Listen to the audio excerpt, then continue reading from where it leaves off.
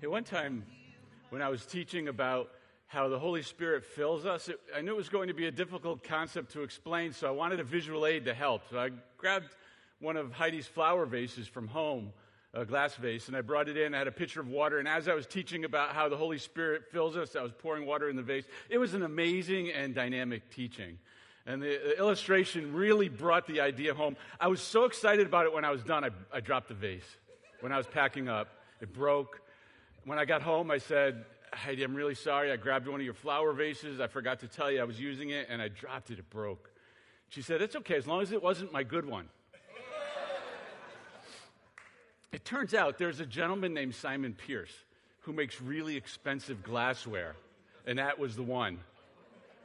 So I brought a visual today.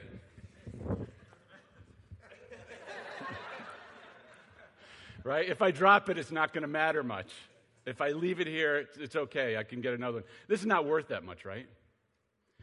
What if I filled it with dirt and potted a flower in it? Would it be worth more? Would it be worth more than it is now? It depends what you put in it, right? I did something that I found fascinating this past week. I did a search for the most expensive flowers, and I found from a site called The Richest, where they name the most expensive of everything, the 7 most expensive flowers. And I want to show them to you, starting with number 7 and going to the most expensive. So number 7, I have to put my glasses on to make sure I get the names right. It's called a Gloriosa. Gloriosa. This one, it's a pretty flower, right? It's unique. You can get it for $6 to $10 for a single flower. Expensive, but not bad, right? I put that in the vase. It raises the value a little bit. How about the next one? Number 6. Number 6 is an old one. It's actually from the 17th century. It's called the Semper Augustus tulip. This flower in the 17th century sold for $5,700. Just that one flower. It's interesting though, right? It's a cool looking flower. Number 5 on the list, 5th most expensive, is called the saffron crocus. It's where you get the saffron spice from. This flower sells anywhere from $1,200 to $1,500 per pound. Number 4 is called the Rothschild's orchid. If you want this one, it's going to cost you $5,000. You did? Did you buy it? Oh. I've always wanted one of those, Belle. It's beautiful live, I would imagine, right? Because the picture is just amazing. Number 3, third most expensive flower, and my girls are going to just laugh at me at how poorly I pronounce this. It's called the Shengshennyonki orchid. I practiced with Victoria how to say this, and I just gave up. So I'm sorry, Victoria. This is not how you say it. This one costs, at auction, one stem sold for $202,000. Number 2 on the list, the Juliet Rose. The Juliet Rose. This one is beautiful, isn't it? $5 million. But then I did a little more research, and what I found out was that's what it cost to develop this. It doesn't grow naturally. It was created to look like this. But if you want to buy one, they're about $150 or $200 a dozen. All right, number 1 on the list is called the quadruple flower. It's nicknamed the ghost orchid. Take a look at this because you will never see one. This blooms once per year at night, and by morning it's gone. It's priceless. They couldn't even put a number on it. Isn't that amazing? The ghost orchid. Now, if I took that ghost orchid, that quadruple flower, and I put some dirt in here and put that in this clay pot, that would really raise the value, wouldn't it? And the reason I wanted to show you that and get you thinking about that is because that's a picture of you. The Bible says that's you. You're a clay pot. You're a common earthen vessel with a priceless treasure in you. Just like if I took that ghost orchid and put it in this cheap clay pot, and I don't mean cheap like not like worthless, because we're not worthless. We're common earthen vessels.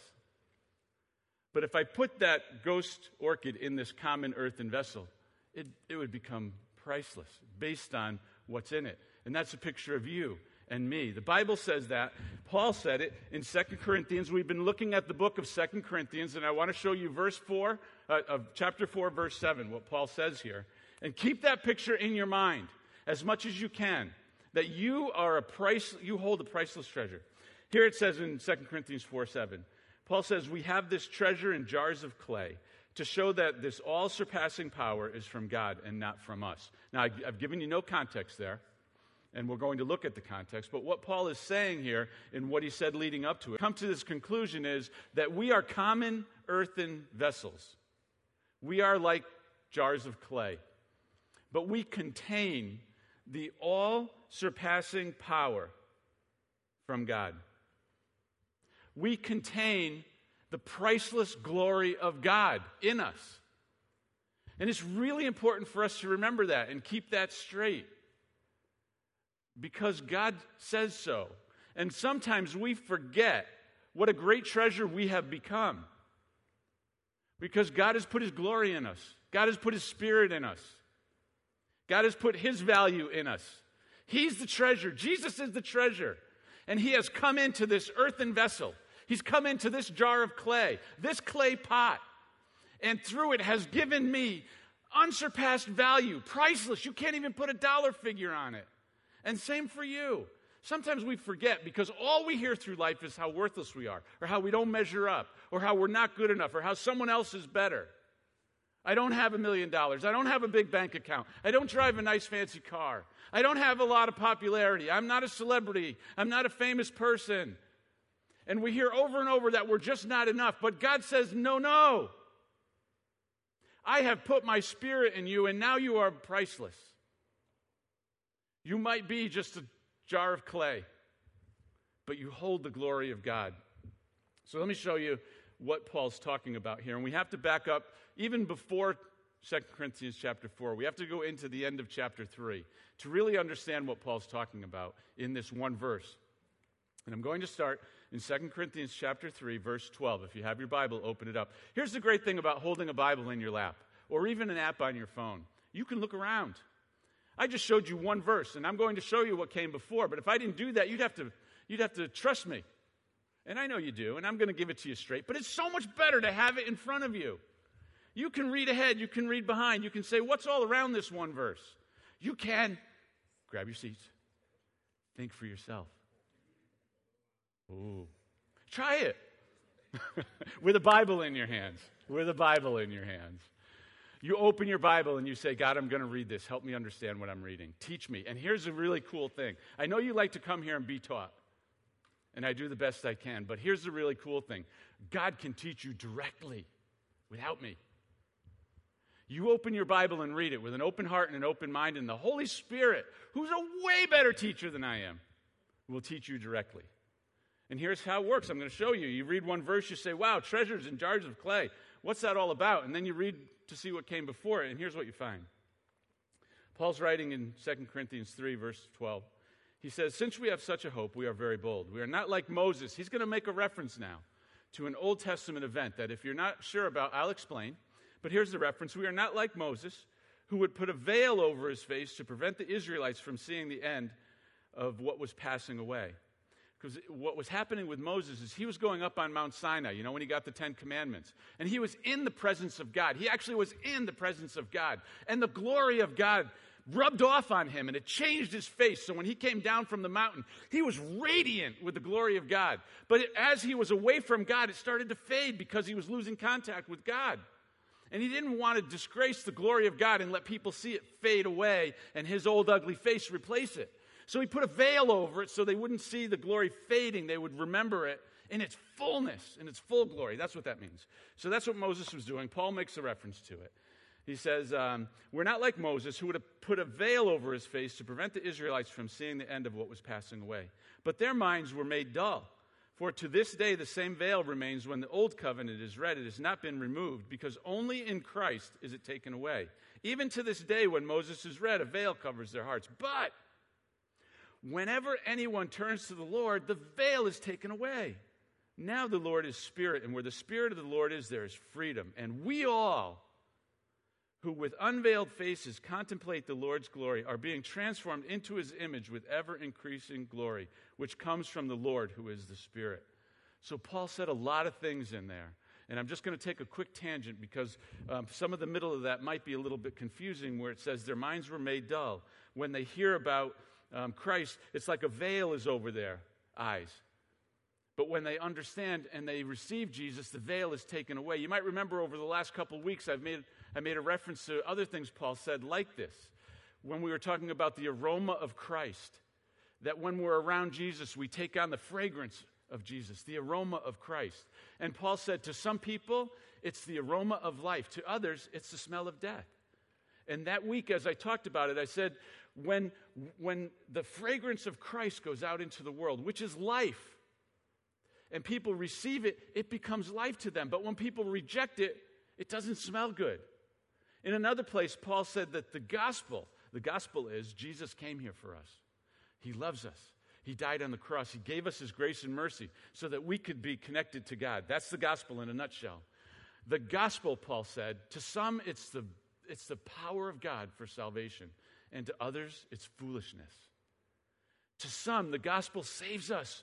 When we say we believe it, our eyes are open and we understand and we say, this truth saves me. This Jesus who came here, I believe in him. I know who he is. He went to the cross. He loves my heart. And he forgives my sin and he connects me to the Father. It becomes the power of God for me. But for others who haven't chosen to believe in Christ, it just all sounds like nonsense. It all sounds like foolishness. And that's the reference Paul is making again here. He says, whenever anyone turns to the Lord, the veil is taken away. When someone chooses to believe in Christ, all of a sudden everything makes sense. It's like veils, like blinders come off. And you can understand now. And not just, here's the amazing thing, and you tell me if this is true for you too. When you come to the point where you say, I believe Jesus is who he says he is. I believe he went to the cross. He didn't deserve it. I did, but he bought my pardon. He shed his blood for me, and I'm going to spend my life following him. All of a sudden, he makes sense, right? Before that point, sometimes he didn't. Did anyone have that experience? That before you really proclaimed your faith in Jesus, it sort of sounded like nonsense. Did anyone feel like that? Yeah, don't be shy. Put your hand up. Good. All right, so then you came to the point where you said, I believe this. I accept it. Did it all of a sudden, there's like blinders came off and you understood? Put your hand up if that was your experience. Yeah, that's how it works. But here's the next question that happens for some people. This happened for me. All of a sudden, a lot more things make sense. All of a sudden, the world makes sense, and life makes sense, and eternity makes sense, and doing good for other people makes sense, and a lot of things click into place, bigger than just Jesus, right? Was that your experience? Put your hand up so I'll know. That was mine. That's what Paul's saying here, is that when we come to a place where we believe in Jesus, it's like the blinders come off, and now we're seeing things as they are. But here's where I'm headed with it. It's the last part, the very last part. Let me read it again.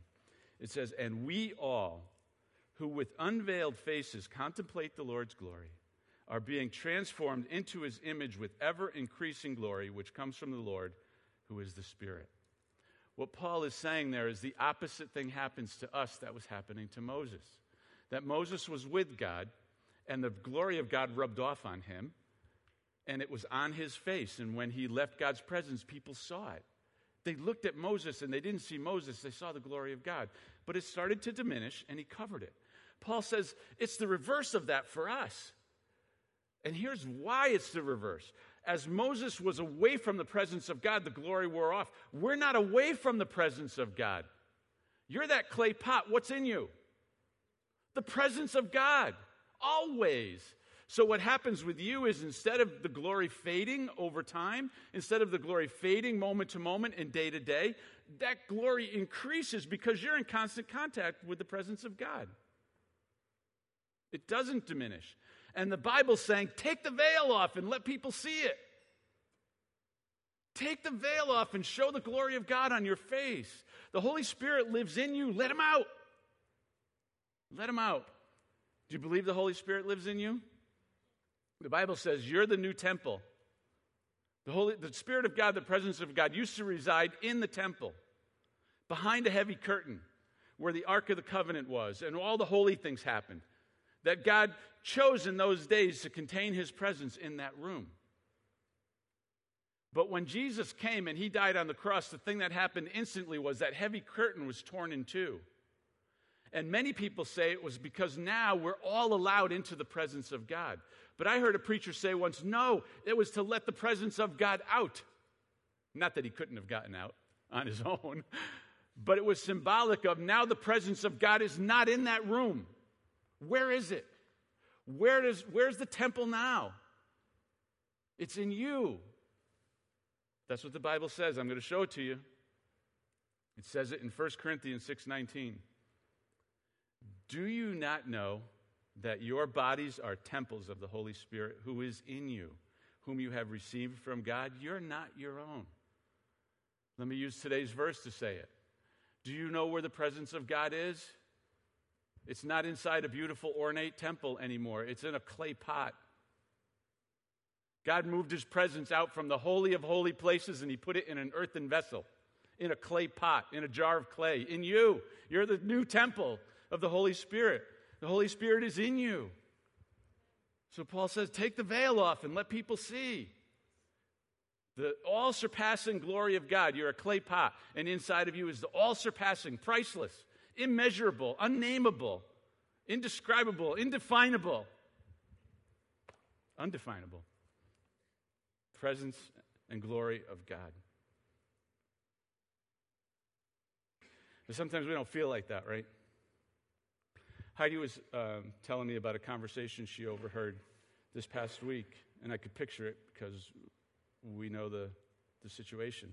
It was a dad addressing his 8-year-old boy in not a really nice way. And he said, "You're supposed to be intelligent. Why are you doing that? You're supposed to be smart. You have no common sense." And we know the situation, and we know that the 8-year-old boy, for the 8 years of his life, has gotten a steady diet of that. You're supposed to be smarter than that. You're supposed to be better than that. I thought you were the smart one. You have no common sense. You make all kinds of mistakes. And it breaks our heart for the little boy. But it breaks my heart for some of us, really, because I know some of you can relate to that. You might have grown up with the exact same thing.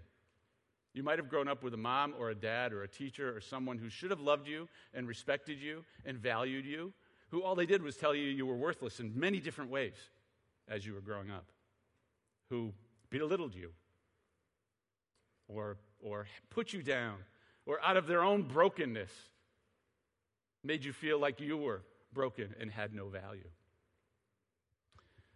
So it might be hard for you when I stand up here and say, you're a treasure now. It might be hard for you to accept that.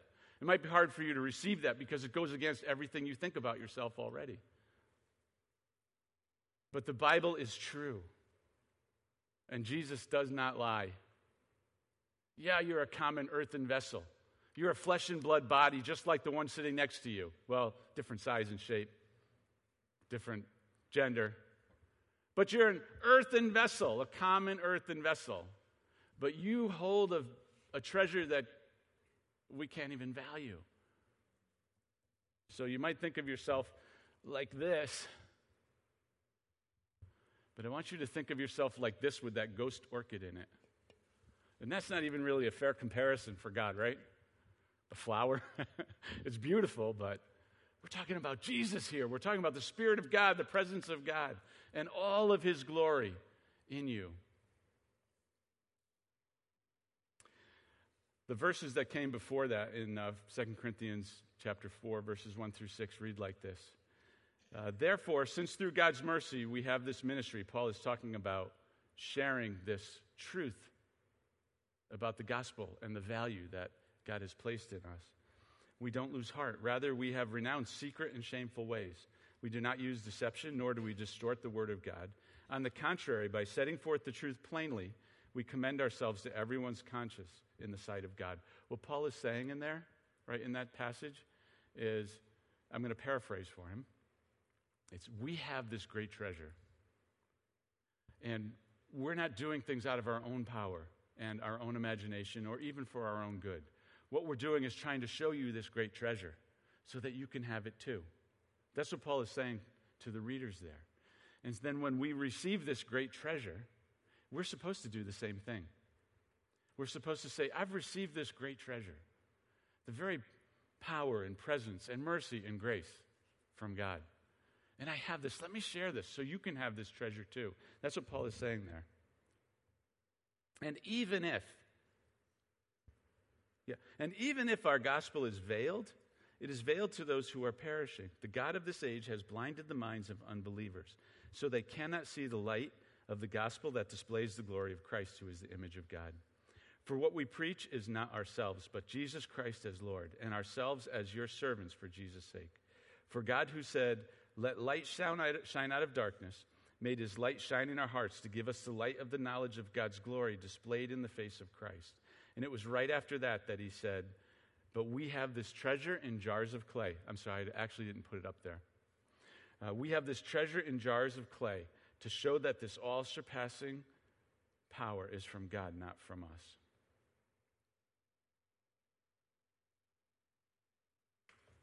So we have in us the all-surpassing glory of God. And I'm going to make you say this with me. Now, I don't always like, I'm going to actually be honest. When I'm sitting out there, I hate when people do this. But I'm going to do it to you anyway.